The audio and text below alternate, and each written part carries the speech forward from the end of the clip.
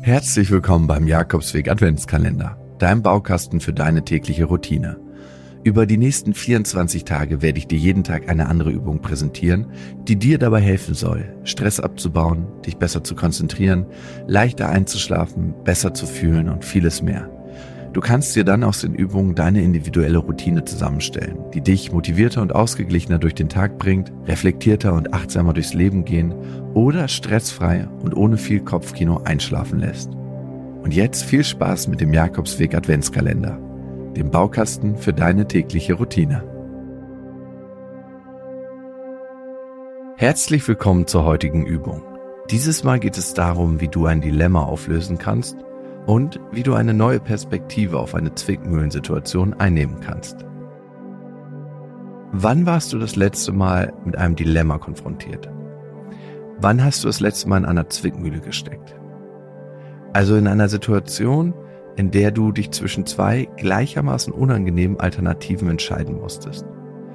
Eine Situation, in der jede der zwei Lösungen unbefriedigend für dich war. Erinnerst du dich, wann dir das letzte Mal sowas passiert ist? Sich entscheiden zu müssen und zu wissen, egal wie ich mich entscheiden werde, es ist nicht das, was ich eigentlich will. Keinen guten Ausweg, keine gute Lösung zu sehen. Was für ein fieses Gefühl, oder? Erinnere dich einmal an ein Dilemma, vor dem du standest. Was war das für ein Gefühl? Hilflosigkeit? Vielleicht Ohnmacht? Vielleicht Frustration? Spürst du es in deinem Körper, jetzt wenn du einmal über die Situation nachdenkst? Was war das für eine Situation?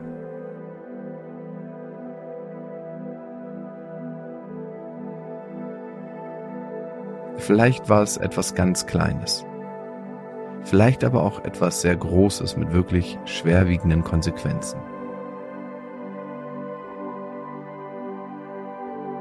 Ob groß oder klein, das Gefühl ist ähnlich. Hilflosigkeit, Ohnmacht. Und ich will dir heute eine neue Perspektive auf ein Dilemma vorstellen. Eine, die einen neuen Möglichkeitsraum aufmacht, vor allem in deinem Kopf. Denn ganz oft sind es ja unsere Gedanken, die uns beschränken. Also, denk gerne noch einmal an ein Dilemma, mit dem du konfrontiert warst oder bist. Was wäre nun, wenn wir aus diesem Dilemma ein Tetralemma machen? Statt die, griechisch für 2, Tetra, griechisch für 4.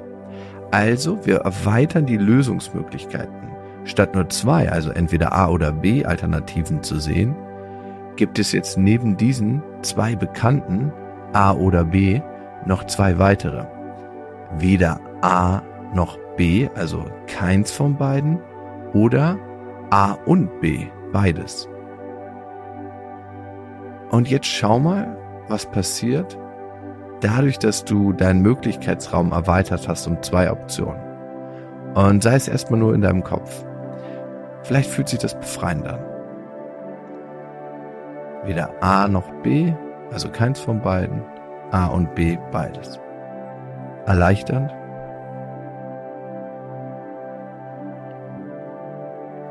Vielleicht regt es dich auch zum Nachdenken an.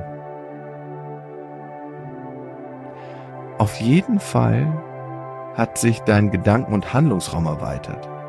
Du hast eine neue Perspektive bekommen. Alleine das verändert dir oftmals schon ganz viel, wenn wir mal outside of the box denken. Also, wann immer du mit einem vermeintlichen Dilemma konfrontiert bist in deinem Leben, denke Tetralemma. Und schau dir auch die beiden zusätzlichen Optionen an und dann überleg, was sich dadurch verändert.